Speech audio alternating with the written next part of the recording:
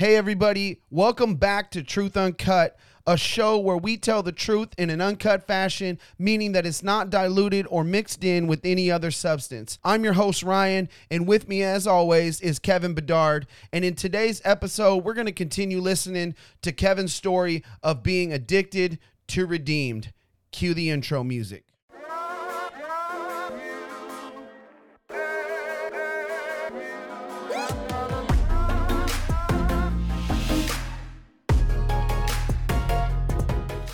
When you were getting ready to go into this rehab, basically your girlfriend had broken up with you. You're like, I'm going to take the 30-day rehab because I just need to get back so she doesn't break up with me. At that point, were you desperate to change your life?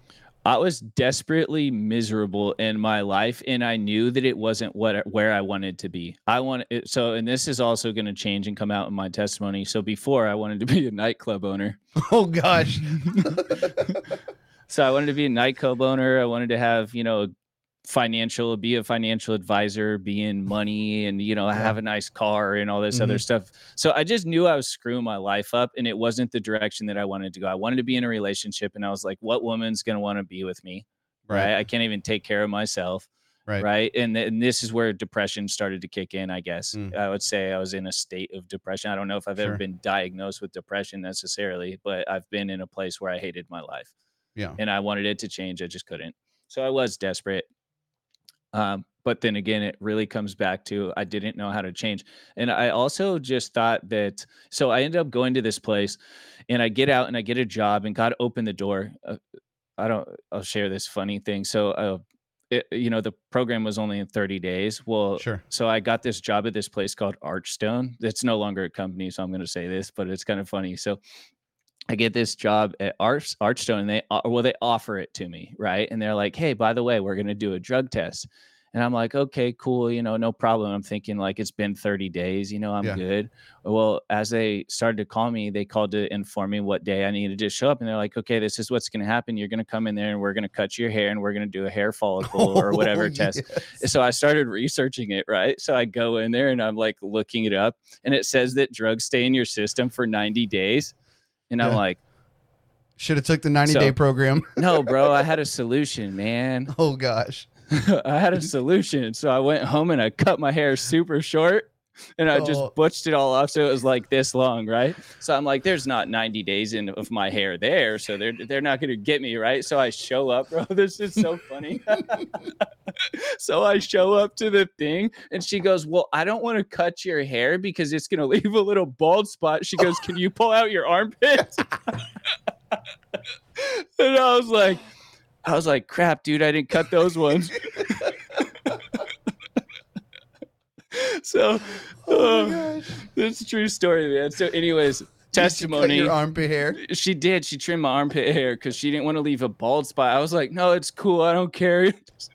But she cut my armpit hair. I bet you were desperate to have her. You were desperate to have her cut your hair and not your armpit hair, weren't you? Well, geez, man, I thought I had it figured out all on my own.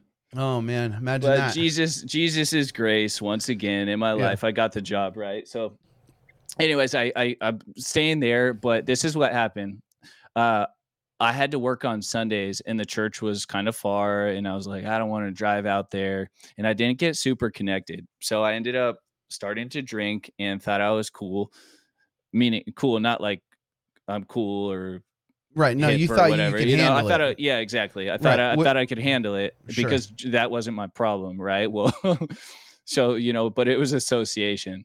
So I think we were actually going through this Bible study last with the church that I'm at, and we were talking. One of the questions that we were discussing was, what does it mean to follow me? When all the scriptures, when people talk about Jesus and they just dropped their nets and they just went, and he's like, hey, don't get your sack, don't bring this and this, and just follow me. And, I was still at that point trying to just not ruin my life. I wasn't trying to have a relationship with Jesus, even though I had experienced it and I knew his love and I had been free from that. Right. But I was just trying to not have the repercussions, man.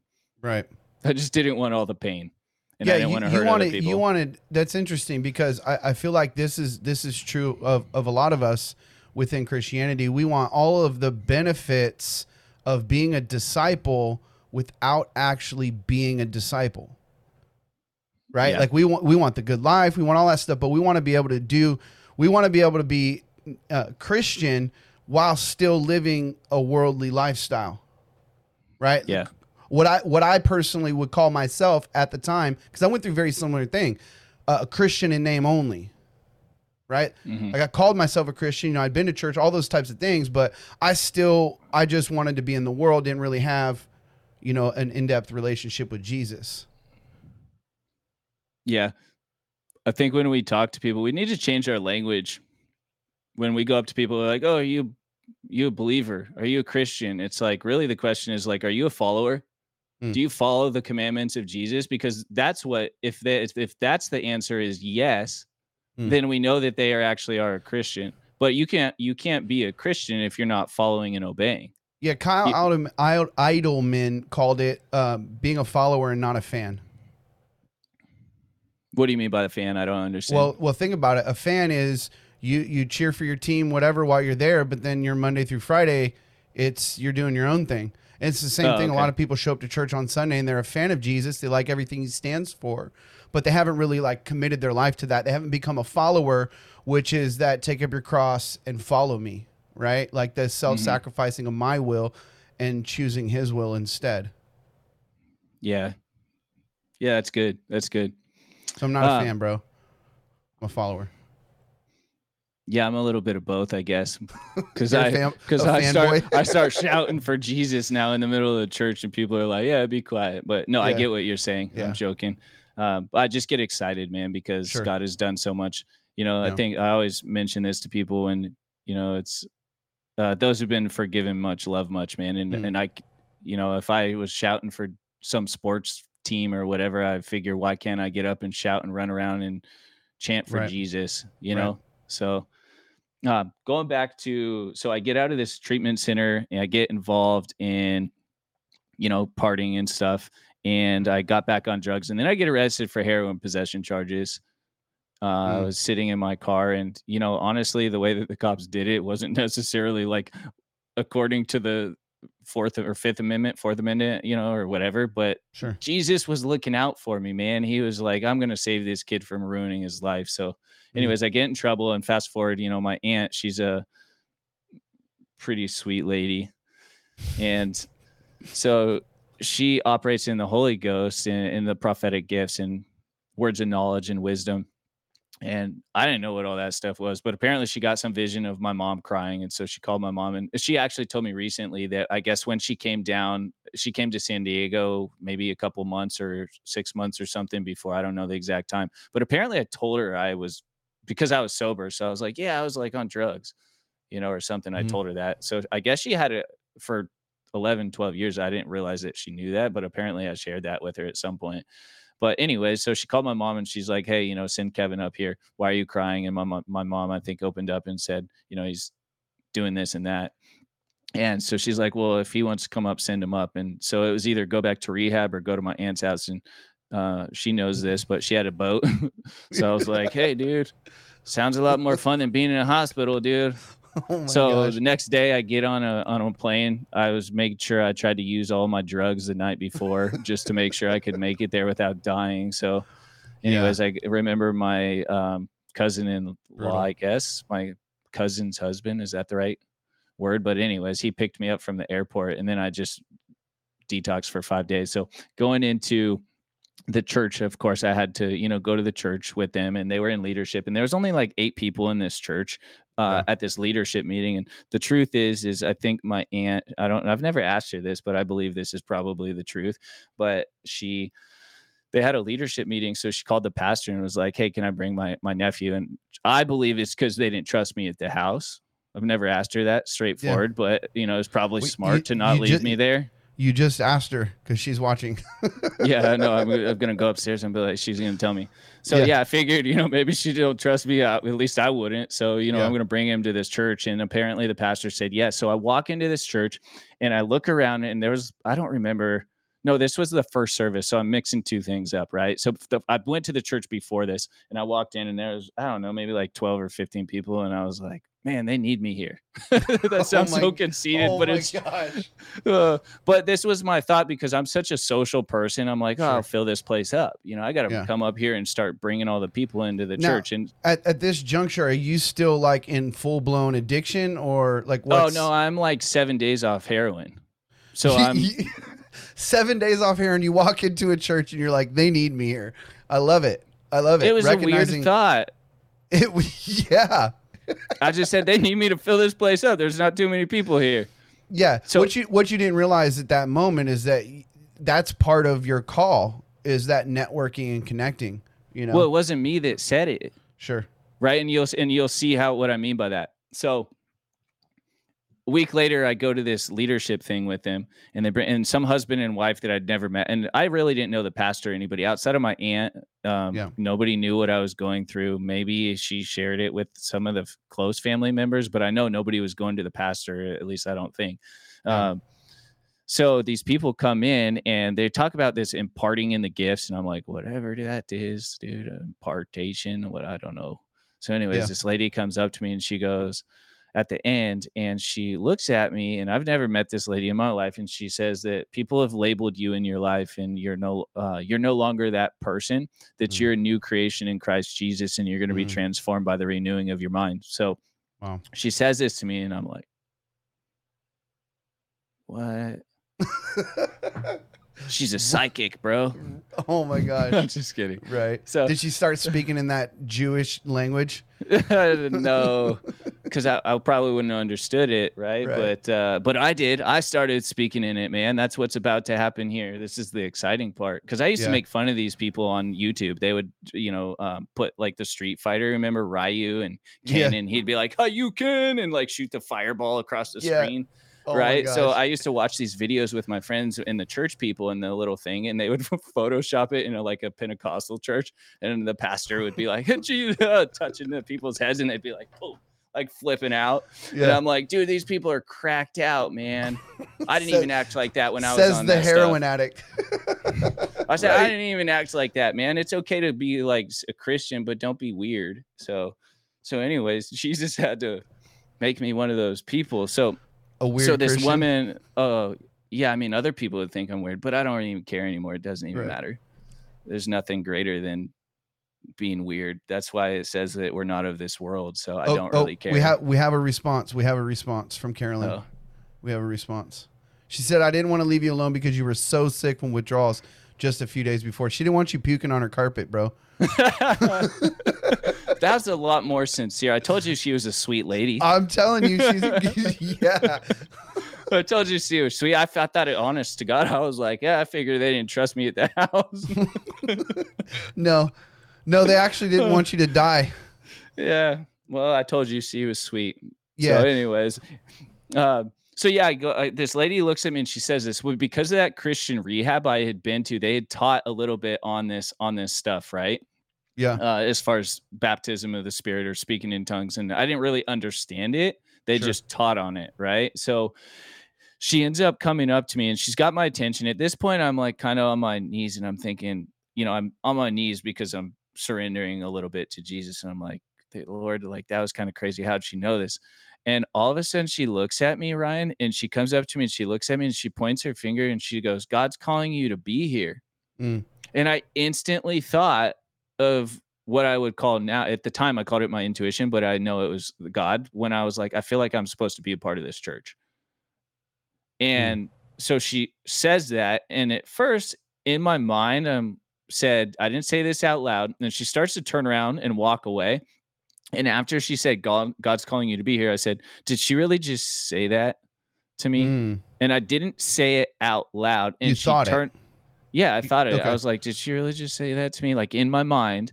And she stops, does a 180, turns around and looks at me. And she goes like this, points directly at my face. And she goes, yes, you. Bro, at that moment, my hair stuck up on my arms. And I was like, okay, Lord, this is exactly what I said. I said, okay, Lord. I said, the Moses thing where he parted the Red Sea, I thought that was nonsense, but I believe it's true. Right. I said, forgive me. forgive me. I believe you're real. And I said, from this point forward, I will do everything that you ever asked me to do. And at that moment, I just completely just felt, oh, wait, she did look at me and she goes, if the Holy Spirit's resting on you, or she goes, I could see the Holy Spirit's resting on you. If you want to drink of new wine, you have to open your mouth. And there's a scripture that says that you can't put new wine into an old wineskin because, Right. It'll break. contextually, or it'll basically the fermentation process when they put Cause it to burst. the wine into it. I'm explaining this for other people in case they're listening, but they would put the wine into the animal hide and that's how it would ferment, but it's kind of like a balloon. So it would cause the expansion. Like if you took a balloon and put the air into it and then it's thinner, so it's easier to pop the thing. Right. So that's the whole concept, but it's actually speaking of being filled with the Holy Ghost, that the old man dies and you're a new creation in Christ, which is what she had just prophetically spoken over me right before all of this happened. And so anyways, I got laid out and I turned around. I remember my aunt was behind me and I started trying to turn to her because I knew she would get excited because she already knew this and wants everybody Right. to have the Holy Ghost. Oh, right. yeah, So, definitely. so do we now that I understand it. Right. And I was trying to tell my aunt, but I couldn't. I was like, like every time I tried to speak English, my tongue just was trapped and I couldn't stop speaking in tongues. So anyways, I called my mom and I said, hey, this is crazy. This is what happened. I'm moving in 12 years. I was up there 12 years. So that was the testimony. I'm going to speed this up because I know we're getting into it as far as time. Yeah. So that was how I got into the church, how I gave and surrendered. And I was 24. So in the next 2 years, I ended up getting promoted 4 times in 2 years, went from being homeless, sleeping pretty much in my car. Occasionally my parents would let me in the house when they were home, but they couldn't let me in the house when they weren't there because I was stealing stuff from them. Yeah. And so I end up, my aunt leaves, they go to Georgia, and I just had an awesome time, man. I was just bringing people to the church, and fast forward, I would say 6 years into this, I ended up getting let go from my job for some things and for basically doing what Jesus would tell me. And in California, they don't like that when you talk about Jesus. So I lost my job and I ended up taking 14 months off. But this was like the coolest thing because during that 14 months, I had taken 14 months off because God had blessed me financially. I was single. I was like, hey, this is the only time I'm probably going to have an opportunity to really just enjoy my life and pursue Jesus. And honestly, at that time, I had the thought in my mind that I was going to take this time off and I'm just going to go and evangelize all of the city. Right. And just tell everybody about Jesus. And And so we did that. Yeah. Sometimes at 1 o'clock in the morning. It helped when you came out of prison and everything because I was kind of by myself. I got lonely. I had a really hard time. I wasn't perfect during this time. Even after I gave my life to Christ, I ended up getting a DUI. And I had a really hard time because I went to a small church and the people were all married or had kids. And so anytime Friday night would come around, I'm like, oh, what am I going to do? And I got lonely. I started hanging out with people. There were times I went out and drank and did stupid stuff and would, go to church and cry and repent. And, I did, but it was because of loneliness, I would say. And I just had this burden on my heart. I'm like, Lord, I just wish we had a house of prayer because the one thing that just always brings peace to me is when I'm in the presence of Jesus, especially when there's worship going on. Right.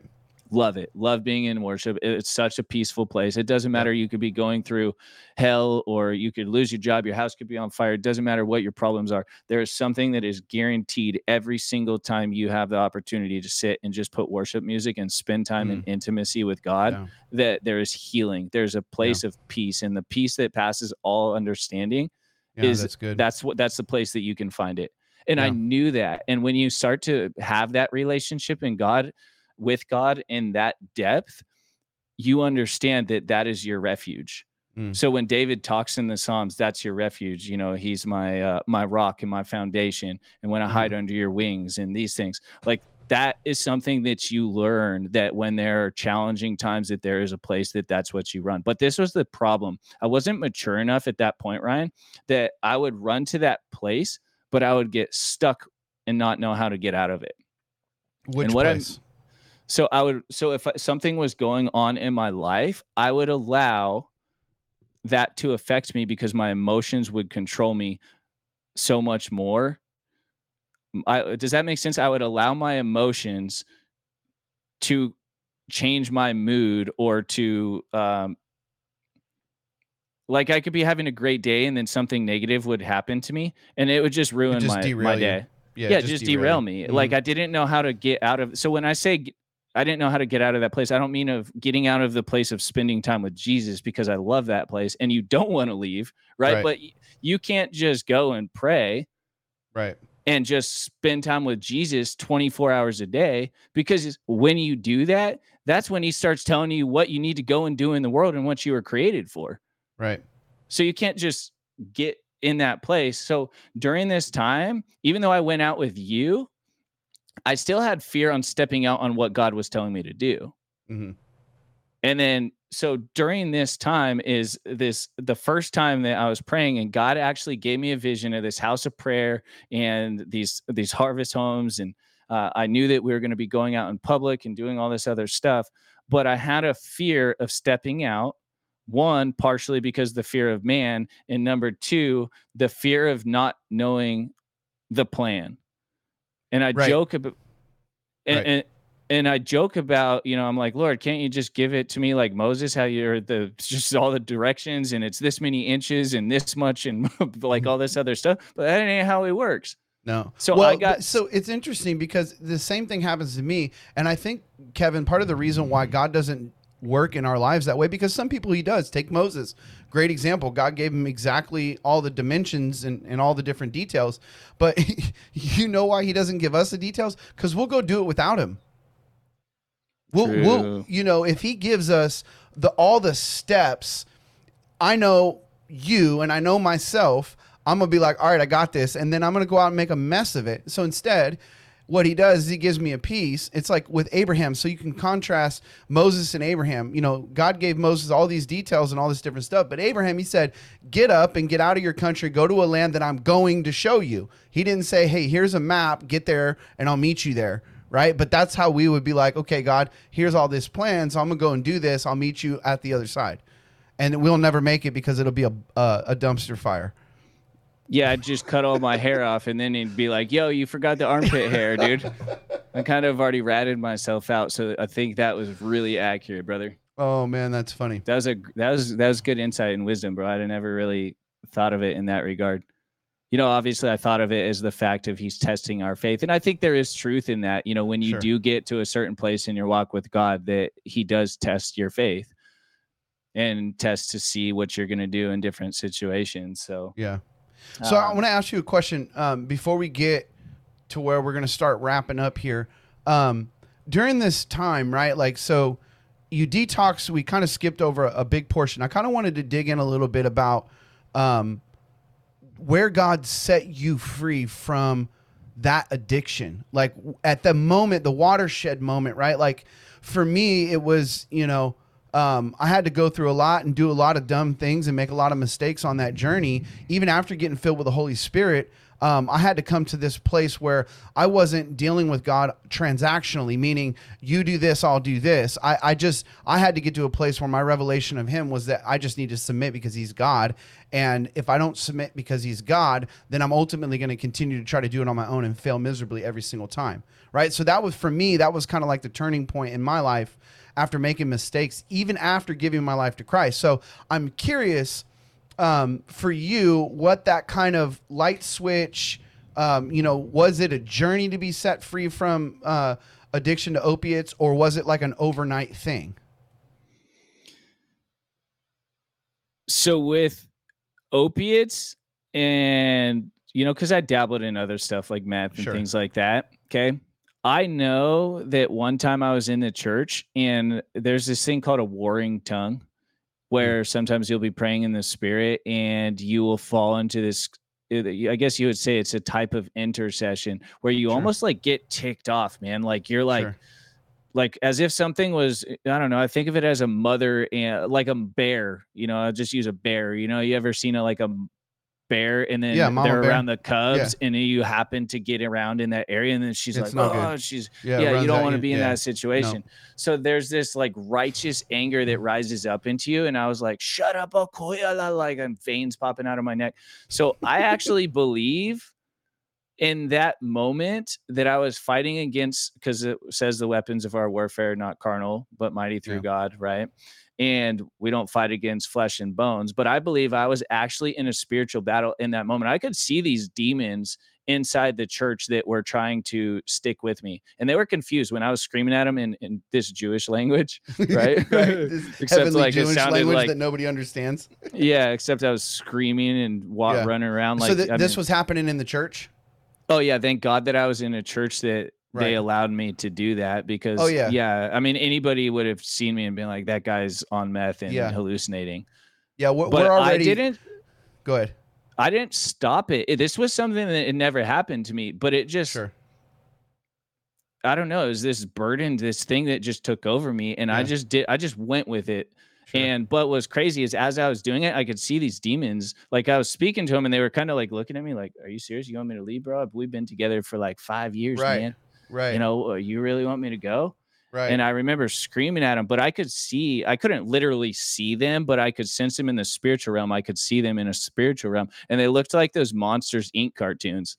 Right. Probably because I would have been terrified. If it was a demon, I would have been like, okay, you can stay, like Right. at that point in my life, So Yeah. anyways, yeah, that was the first time that I got, literally got set free. But the question that you were asking though, in this, there are times where I have, not necessarily with those types of drugs, but I have, gone back and drank, or at a certain Yeah. time, I fell back and I was smoking pot or something like that. Sure. Right.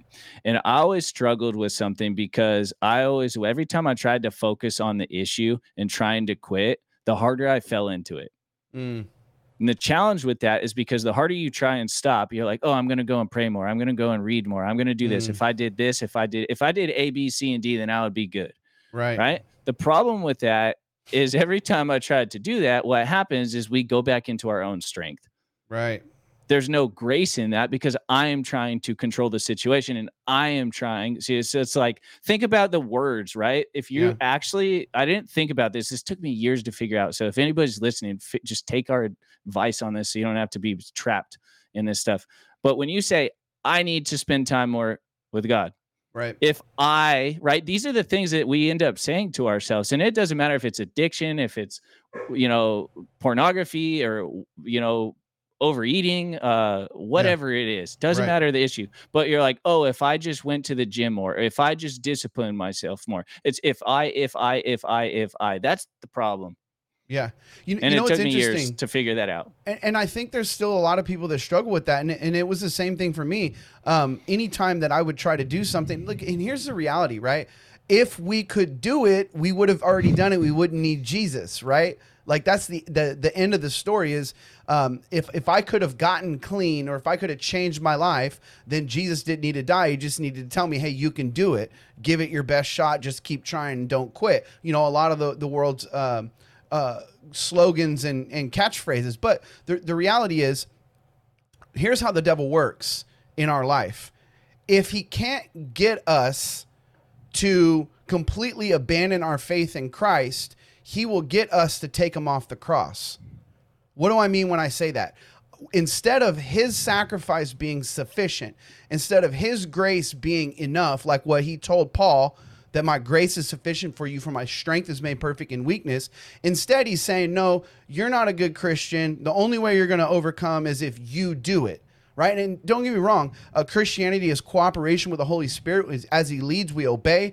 We step into the things that he puts in front of us. So there is cooperation, and I do need to, do my part by turning off the screen if pornography is my issue, right? I got to stop going to the websites. But God empowers you to do that, because the Bible says that it's him who works in us both to will and to do for his good pleasure, right? So he's the source, he's the desire. And it's interesting that you're saying this, because I think this is true. It was true for me throughout addiction, and even throughout my years as a Christian, where I'd find myself in a place of bondage.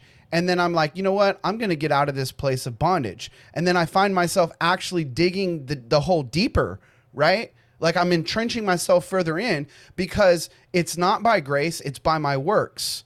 And I've taken Christ off the cross and I've put myself there and my own ability to do so. And you trade one bondage for another. You trade not just the bondage of your sin, but you also trade it for the bondage of legalism, of performance, right? Of feeling like you have to perform or read your Bible and pray, which we should do those things 100%. But our motivation behind why we do those things is what matters. I'm not reading my Bible and praying just to be set free from sin. I'm reading my Bible and praying because I want a closer walk with Jesus, and the byproduct is being set free from sin. Does that make sense?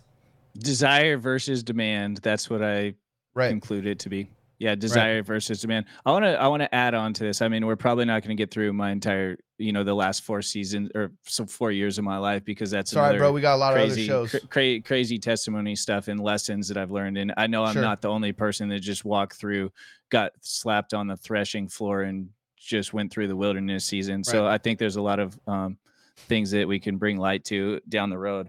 But what I want to add to that is, in this trying to get free, right? Because that's what we say. Right. But we use the word as far as like trying to get free, but we were already set free. Right. So that's good. The way the enemy attacks us is I'd go like 6 months or 3 months or a month or 2 weeks or whatever without falling into sin. Right. And when I say sin, I'm talking about gross sin, right? Not, saying a bad word, or I'm just using that, gross sin, meaning, the bigger things that people talk about. The enemy, even if you make it 6 months, he'd be like, "Oh, bro, you're still trapped."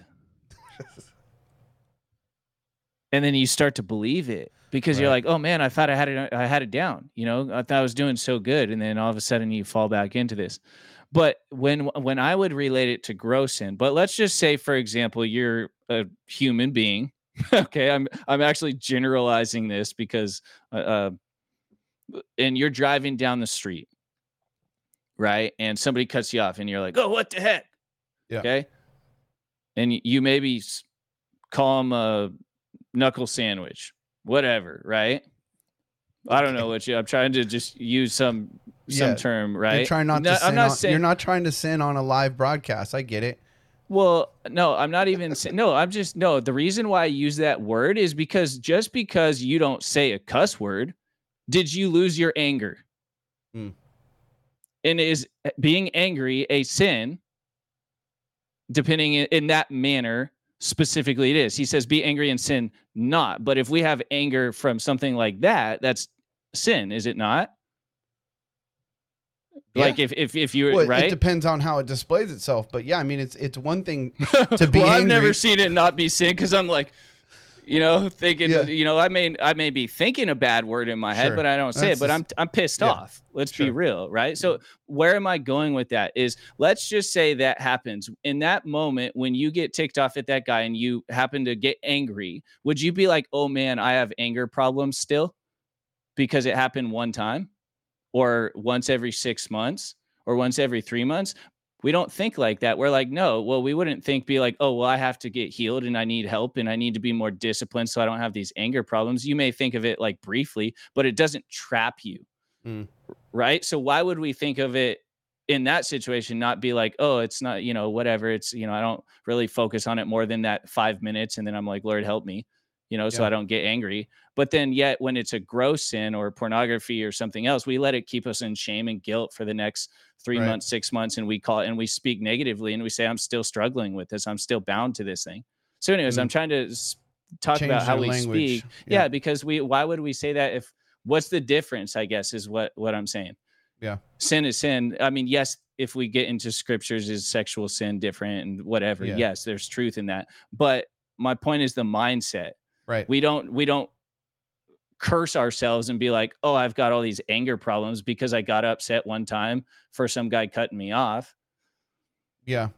So anyways, I'm just trying to teach a principle, I think, or at least in my experience. So, we look at things because it's a perspective change. And then the last thing that I want to add before we start wrapping this up is, I was at Kenton Keithley's house. He's, my spiritual father. And I was watching this video with Tony Evans.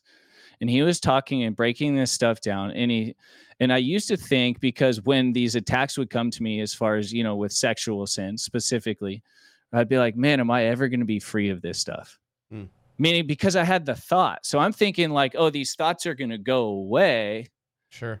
Right. And then when I would have the thoughts, I would, be like, oh my gosh, like I'm never going to be done with this. Like, I just want to break. I just wanted it to be free. And he changed my perspective, because he was like, the fact and the aspect that you're having the attack and the thoughts shows you that you're on the right track, because Sure. you're already aware of it. And the enemy wouldn't be attacking you if you weren't on the right path.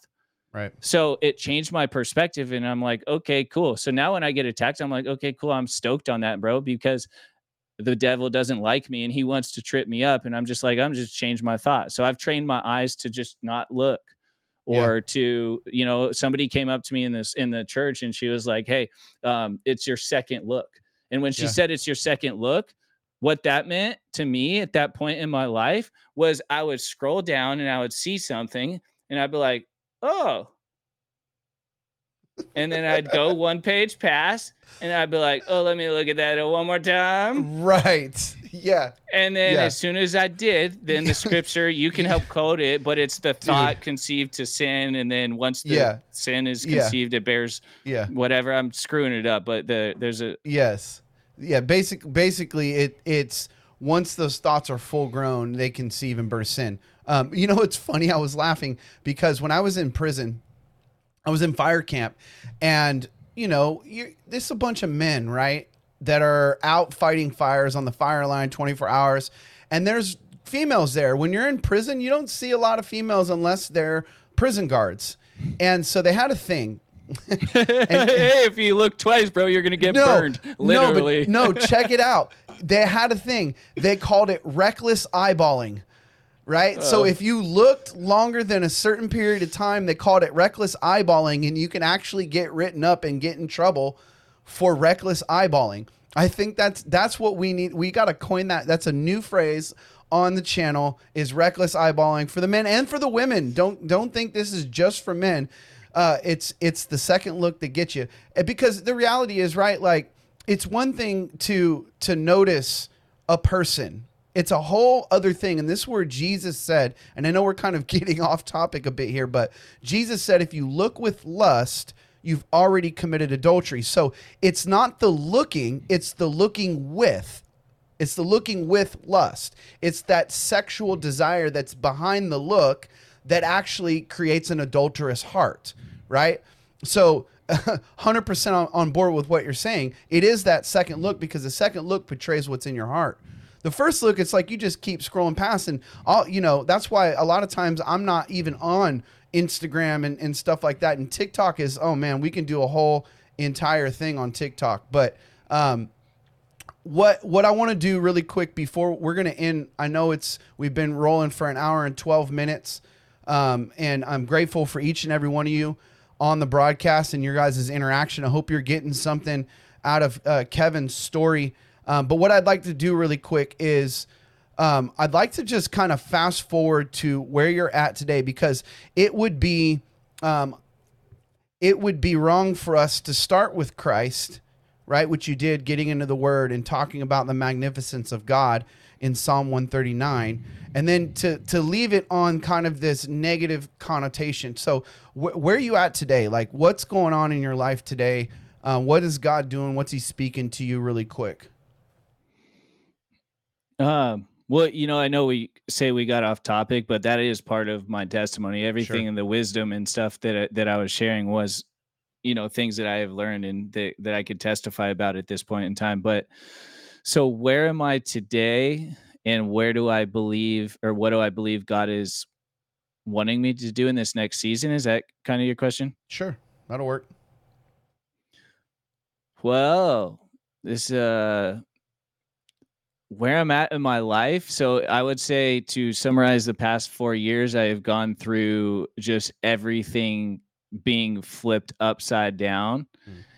And when I look back and recognize, or what I foresee that God is doing in my life, and has already done a lot of this, right, but he's still continuing, is he has stripped everything from me. My identity, I would love to say it was 100% in Christ and who I am as a son of God.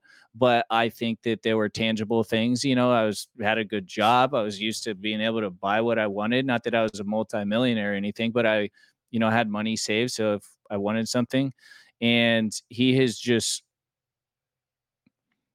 humbled me in a lot of ways. I had somebody Yeah. come and speak a scripture, and he said, the scripture that everybody, quotes out of context and says, I can do all things through Christ who strengthens me.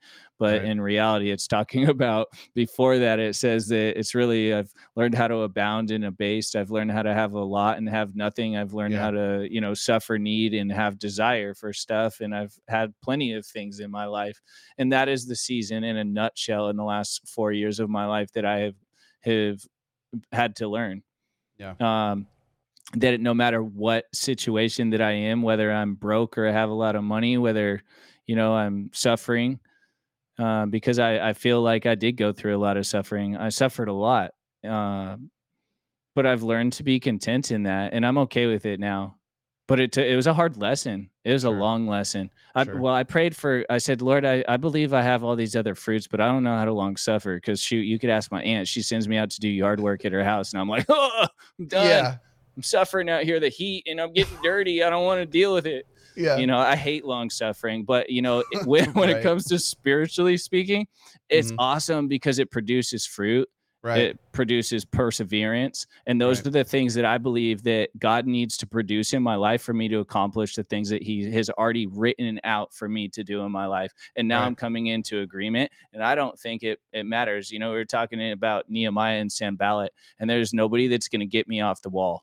Right. There's nothing that's going to stop me. I believe God will do this stuff in my life. I have no doubt. Unfortunately, I had to learn the hard way that it wasn't in my timing, and it isn't going to happen the exact way that I think it is. And I'm okay with that. I don't care anymore. I'm content, and I'm in the worst financial place in my life. I'm, as whatever, if any single ladies out there, hey man, I ain't got no money. I'm like, you know what I mean? But I really believe that God's going to restore everything in my life. And I say that jokingly, because if you're coming after me for if I had money, I don't want to be married to that woman anyways, because that's not who I want to be with. So I could care less. At this point, I'm not angry and I'm not being facetious, but I don't care what people think of me anymore.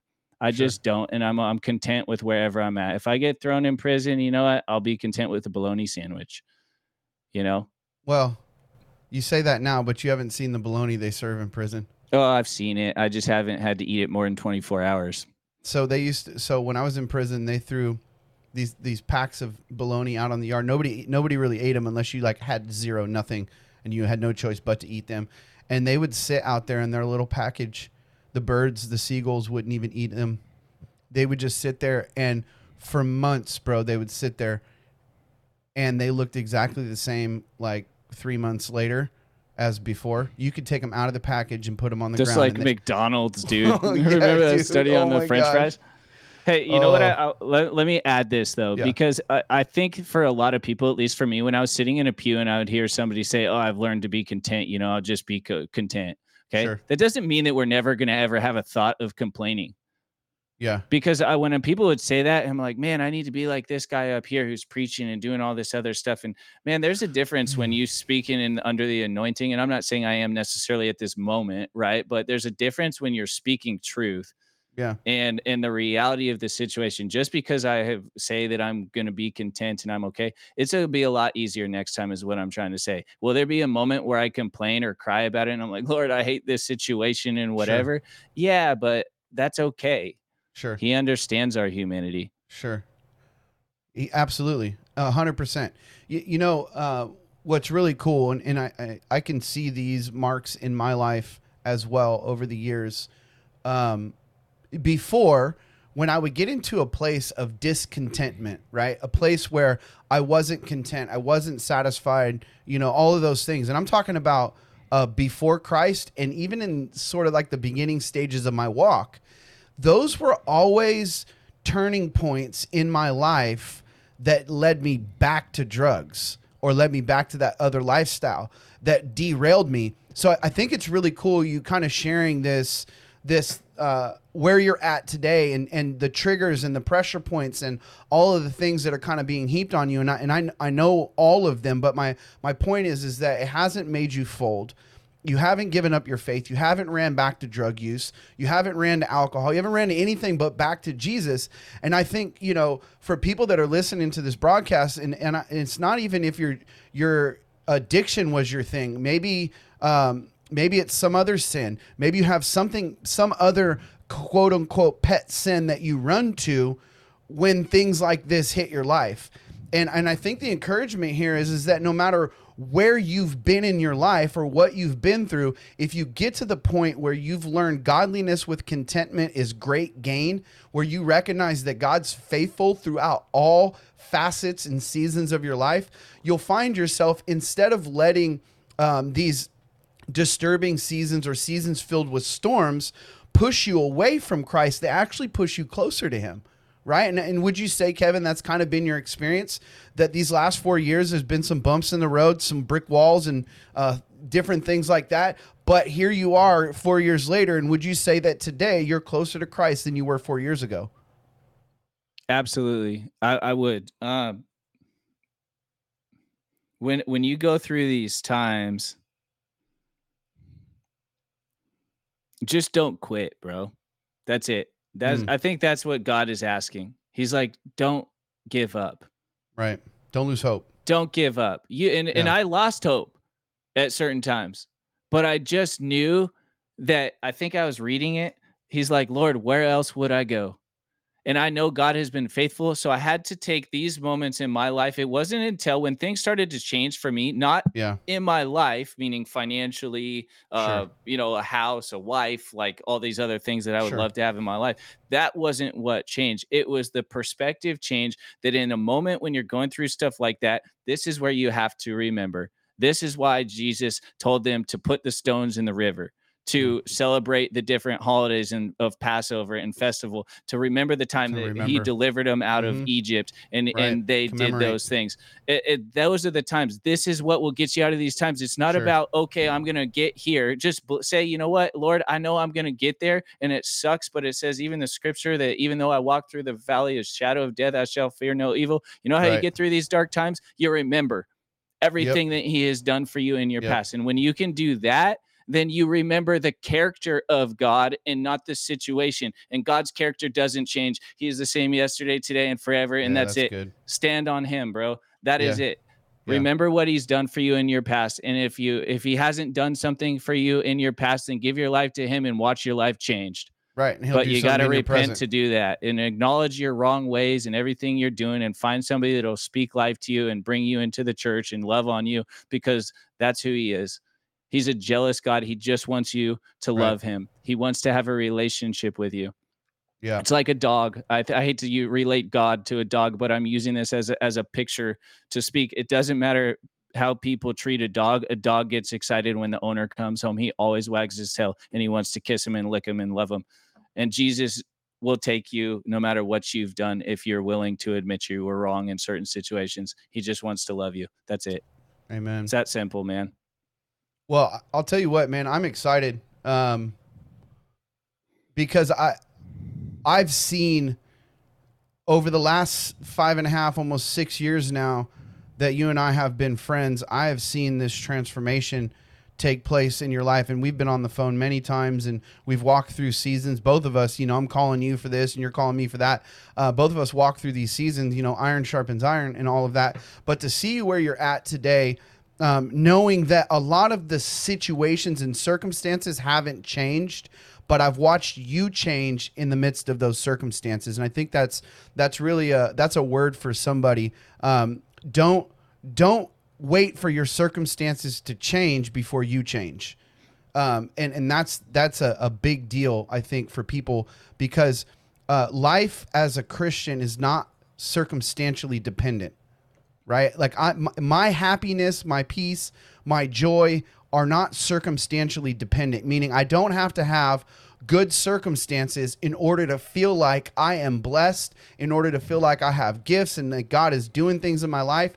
And this is something that we have to shift in our mindset. And I think it comes back to what you were saying, that ultimately You have to get to a place of contentment. And that's just recognizing and remembering all the places God's brought you from. And it's recognizing and remembering that God is faithful no matter what your circumstances and your seasons look like. Kenton says, don't let your circumstances dictate your theology. Absolutely. Our theology is supposed to dictate our circumstances. And the reality is our theology should be intact no matter what our circumstances are. If we're moved by circumstances, we've lost our anchor. We've lost our anchor, and that anchor is hope, right? Like ultimately, if you think about it, when we allow negative circumstances to affect us, we've lost our hope that God is faithful and that he'll ultimately deliver us if we keep our eyes focused on him. So what I want to do, Kevin, we got 6 minutes because I want to end this in 6 minutes so we can, I know it's getting late for some folks that are on this broadcast, but I want to make sure that we update the new time for next week. So I know you got a scripture. So you want to read that really quick? I don't know if I've found it quite yet. But, what are you looking for? But well, I'm in the right spot. I just got to I'm in the right chapter at least. But I just want to add something when you're saying, don't wait for your circumstance to change. I want to add something because this last 4 years of my life, I believe if I had recognized the fact that God was wanting me to change, I probably could have shortened my wilderness. Oh, imagine that. So what you're saying is sometimes the circumstances we're in are directly related to our lack of ability to change. Yes, and God is saying, hey, I want to bring you into this next season in your life, and I want to bless you and put you into the land of Canaan with a land of milk and honey with all of your needs and everything that you have met. But he's saying, I'm waiting for you to change. When he sent him into the wilderness, he said the reason why before they go into the land of Canaan in Deuteronomy chapter 9, he talks about that, look, I put you out here to test you. Right. And this is what I was trying to say. We're going to summarize my last 4 years right here, bro.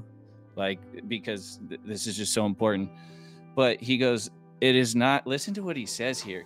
He goes, understand therefore that the Lord your God gives you not this good land to possess it for your righteousness. For you are a stiff-necked, stubborn people. Stiff-necked means stubborn. You are a stiff-necked people. Remember and forget not how you provoked the Lord your God to wrath in the wilderness from the day that you did depart out of the land of Egypt until you came to this place. You have been rebellious against the Lord, meaning disobedient.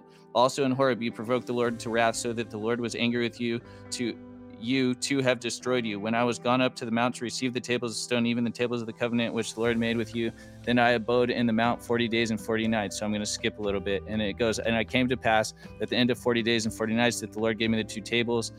And it says, and the Lord said to me, arise, get you down quickly from here, for your people, which you have brought forth out of Egypt, have corrupted themselves. They are quickly turned aside out of the way which I commanded them. They have made them a molten image. So anyways, he goes on and he says, you're a stiff-necked people. You're stubborn.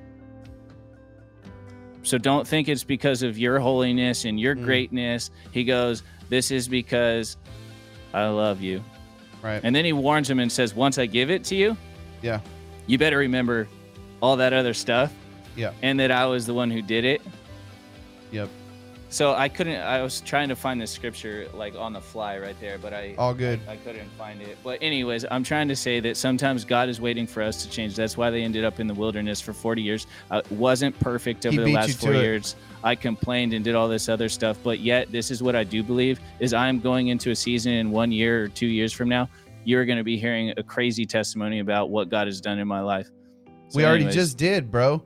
We already heard a crazy testimony about what God has done in your life. Well, he doesn't stop it, bro. What I'm saying is I'm excited about what's to come. We go from glory to glory. That's right. We go from glory to glory and being transformed into his image. Thank you all so much for tuning in to another episode of Truth Uncut.